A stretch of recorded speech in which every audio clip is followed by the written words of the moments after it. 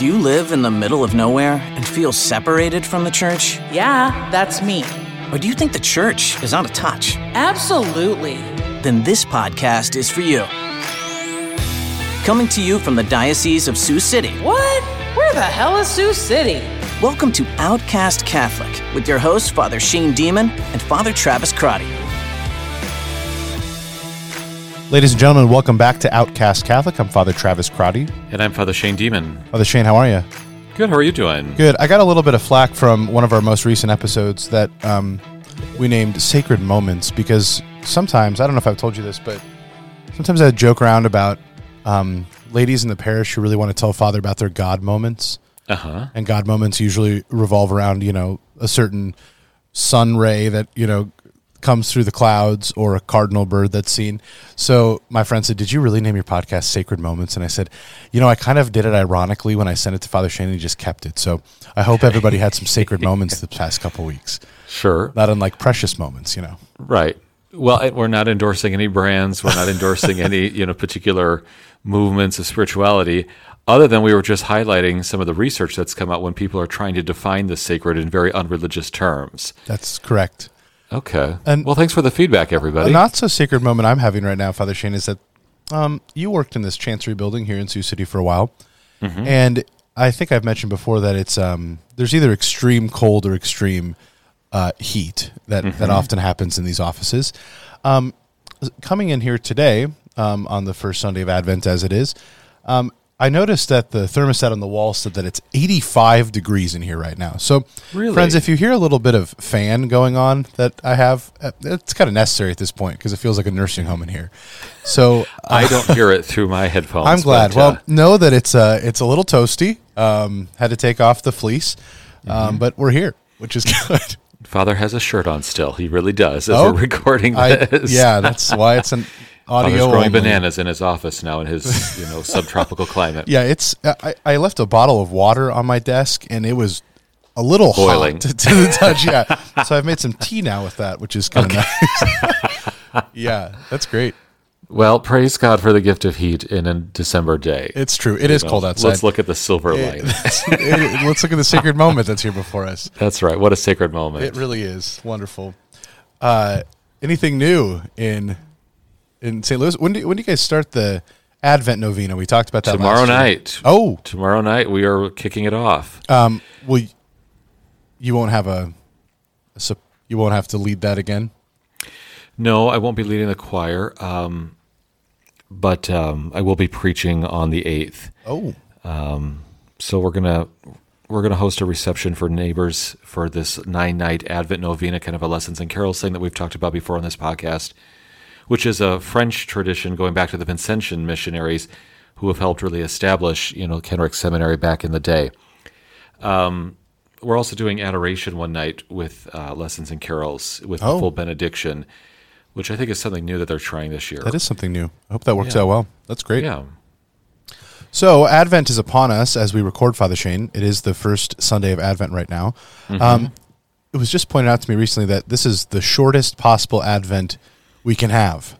It is. And I've mentioned before, when I heard this in a recent homily, I kind of got a smirk because I've mentioned before here on the podcast that I enjoy Advent because it's short, whereas the long penitential season of Lent, you're in luck. It's a little long you're for in me luck this year. Yeah, but the fourth Sunday of Advent will only be 16 hours long as we shift right into Christmas Eve, right, and the Christmas celebration. However, at the beginning of Advent, I recently went on a little half-day Advent retreat for communion and liberation, and it was held around Omaha at Springfield, Nebraska, at the parish there, St. Joseph. And it concluded with those of us who stayed just attending the evening Saturday night Mass.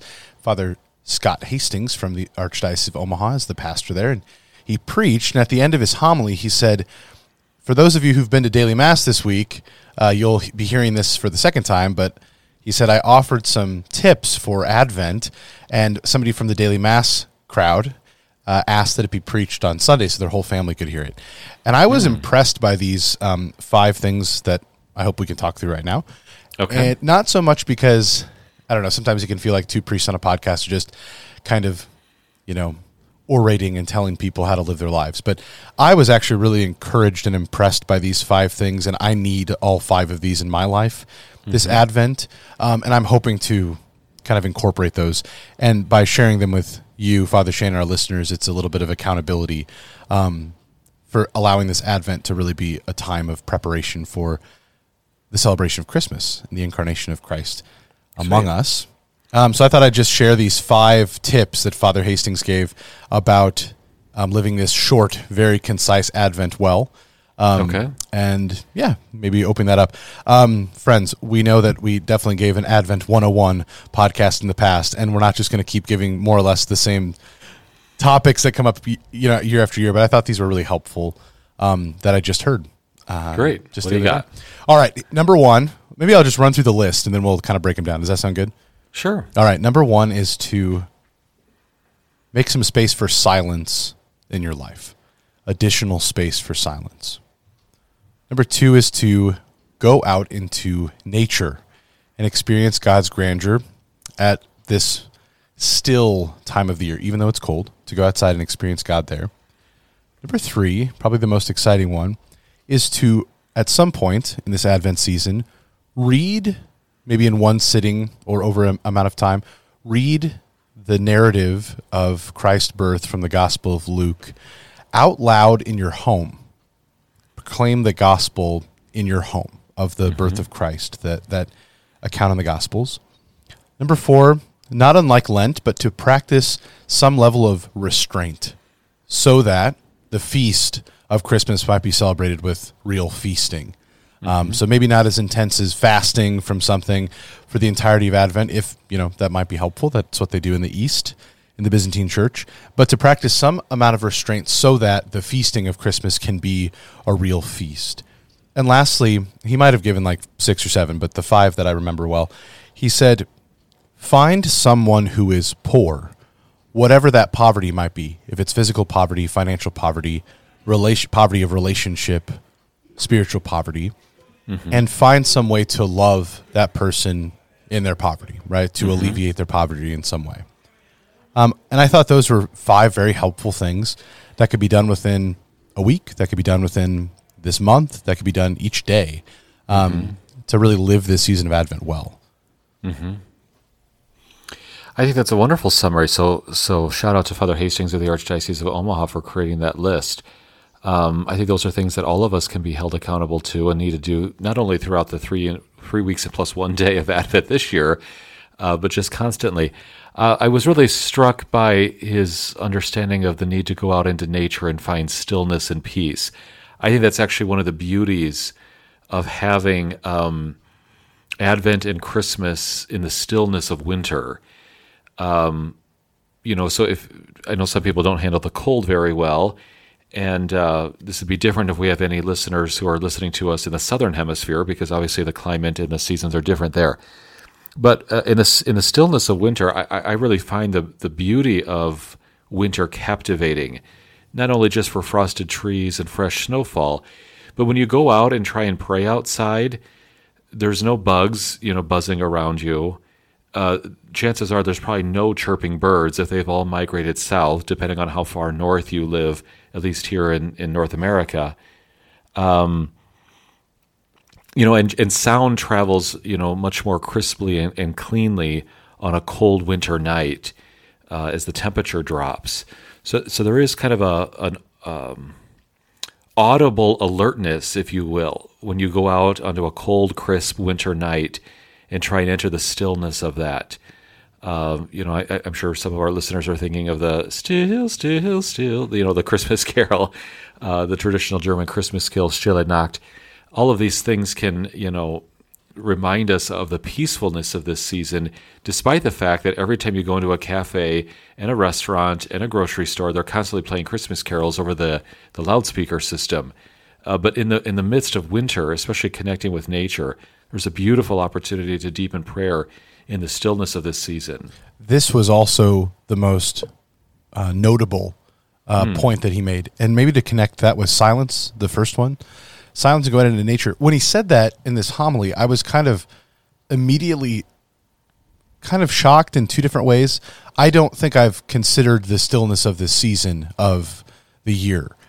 When I think of it, when it's cold and windy and kind of blustering, and if there's precipitation with snow and everything else, the kind of crunching of tires on the ice and things like that, I didn't immediately think of it as being still.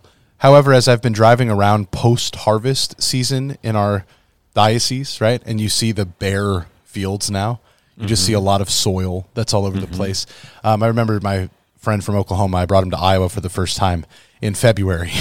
It was the first time coming to Iowa. It was February, and there was the snow. It was one of those moments where there really hadn't been snow for a while, so it's just kind of like a lot of soil, just a lot of exposed dirt. And I remember he was just like, "Oh, this is all." It was overcast, kind of gray skies, and just dirt. And I was like, "No, really, it gets better than this, I swear." Right. But I realized that the hustle and bustle of summer, people going all over the place, going on trips, but even the hustle and bustle of rural Iowa during harvest that we talked about recently here on the show, that's over. And there is a certain stillness of even like work. Now, there's more of a hustle and bustle inside, right? As you were saying, going into stores and experiencing that, there's kind of a hecticness around shopping. I had not been like out and about on Good Friday not Good Friday rather, but Black Friday, the opposite. I've not been out and about on Black Friday in years, probably since high school when we were goofing around going to Walmart at like midnight. My brother was recently married on Black Friday, the day after Thanksgiving in Sioux Falls, and I had some kind of time to kill, and I was trying to find somewhere to eat, and I was in Sioux Falls, and just like how crazy it was in Sioux Falls, like kind of a shopping center for the upper Midwest, the amount of cars, everybody running around. But then I've just noticed, even yesterday as I drove back from Omaha, that there is this stillness that's available, and to allow. Sometimes I don't know. Sometimes it feels like, for me, anyways, that silence is this kind of contrived, forced experience that we have to kind of muster up. But it's interesting to see that the seasons and the natural world provides that space for it. And it is cold, but we're a hardy bunch in the Midwest, and we Put have on a coats. sweater. We have Suck it coats. up. Yeah, exactly. So I'm sharing this because I know I need to do this, right? And especially as it gets colder, we kind of just fly in our cars from one event to the next, and it doesn't offer a lot of time for recollection, and especially the recollection that comes with silence that I do a bad job at.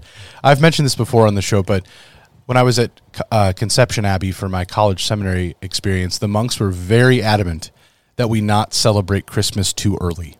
They were very adamant that we not have decorations in our rooms or on campus until the last week of Advent, when that, we've talked about it before, I think, when the O antiphons, those verses from O Come, O Come Emmanuel, when they start coming in the liturgy, in the Liturgy of the Hours, and then during daily Mass for the Alleluia verse,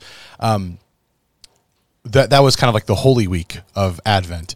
So we turn on some lights and stuff on campus. I probably mentioned this before in the past, but one of my friends found a loophole, and he bought a purple Christmas tree and called it his Advent tree. And then our workaround is they told us we couldn't sing Christmas carols, so we had a little concert night. Not really a concert, but kind of like a sing-along thing. And a number of us rewrote Christmas carols with Advent lyrics. I think my favorite one was instead of Santa Claus is coming to town, it was Advent time is coming to town. So it was the verse was, I'm making a wreath, I'm lighting the candles, purple, purple, pink, purple, pink, purple, purple, Advent time is coming to town. College seminarians, what are you going to do? Okay. It was nice. Maybe a distraction before finals? Definitely. Definitely. That was surely, lots of energy put into rewriting Christmas carols, little to no energy put into, slaving over finals, but we made it. We were fine. But what I remember the most from my time in, rural Northwest Missouri at that time of Advent is it did get dark. And it was a shock when we'd go visit friends at Benedictine College, or when we'd go into town into St. Joseph, or we'd go into town to Maryville, to see all the Christmas lights already up, because the monastery was so dark, intentionally so. But then that last week when the Christmas lights came on, having that kind of restraint, having that, in some ways, fasting from the feasting that was to come, we feasted with a lot more vigor. And then when we get home, we were always a little shocked by, oh, wait, Christmas lights have already been up for so long. And being back in the world out of seminary now for a few years, it's been funny how often that happens. We got Christmas trees up before Thanksgiving sometimes. But I think those first two, silence and going out into nature, and that silence can happen. I know for me, it's easy just to fill our time in the car, especially with music or with podcasts like this. But the times where silence can be incorporated, or even the simplicity of praying the rosary as we drive, things like that can actually offer a space of silence in our external world, so we can actually foster an interior silence. But an evening walk outside in nature to experience God's grandeur. I like those first two, silence and nature. I just want to mention this. The one I was most impressed by was to read the scriptures out loud in your home. This story of salvation and the gospel. And it was funny. Father said, don't be weird. Don't do it around people who might be uncomfortable. Don't invite a bunch of people over to your house and, with a lot of vibrato, proclaim the gospel. You can, I guess, if your friends are into that. But just the simplicity of a married couple or even a single person, priests, in the quiet of your home, but to speak, to proclaim the gospel as it was meant to be proclaimed in your home, right? To build up the domestic church and to allow our home to be a place where the incarnation can actually take place, right? If Christ wants to meet us in the flesh, that his words, the truth of the gospel, the delight of his coming among us might be proclaimed, that he doesn't only come in the church or in the nativity scenes that are decorated around town, but he comes in our hearts. He wants to come in our home too, so that everything can be touched by his presence and everything can be a place of encounter with him. I just know that, especially in the life of the church, we go to daily mass, we hear a lot of the scriptures, but to intentionally sit down and read a section of the gospel like that, the first few chapters of that Gospel of Luke, and to remember all of those stories that we hear, we see in the stained glass of the Annunciation, of the Visitation, of the Nativity, to see those actually contextualized in the story, in the narrative account of the gospel. I actually think there's a link between proclaiming the Gospel of Luke and going back earlier to the silence, for multiple points of Father Hastings here. When you read the Gospel of Luke, you get the Marian account, the Annunciation with Gabriel coming to her, the Visitation. There's a very strong Marian perspective, in Luke's Gospel.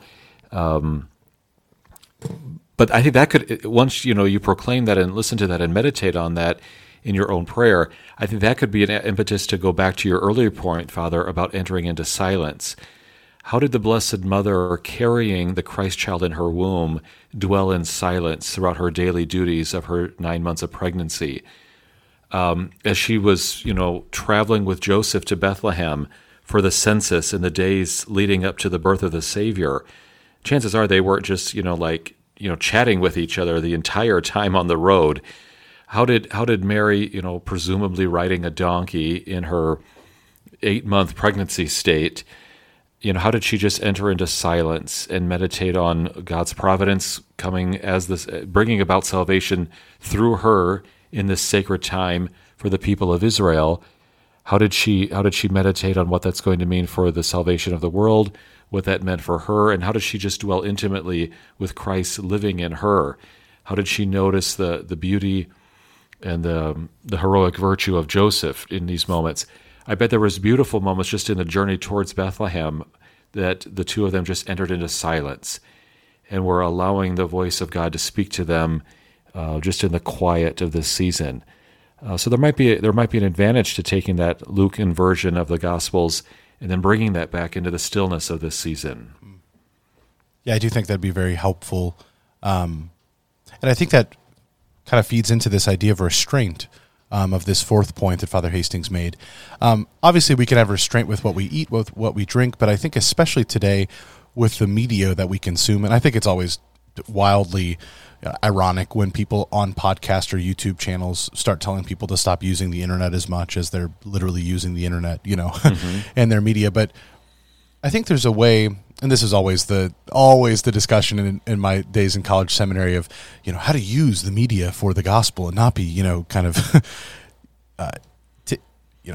overcome by it, consumed by it. But that was 10 years ago or so. And I think more and more, we're just consumed with things on our cell phones or Apple Watches that are just constantly going. So, and I know in the past when we've talked about days of penance or fasting, those Ember days that we had in our diocese recently, praying for vocations and for the church, the option being made like, you can fast from some food, and that's always beneficial in the Christian life. That's always been a practice of the church.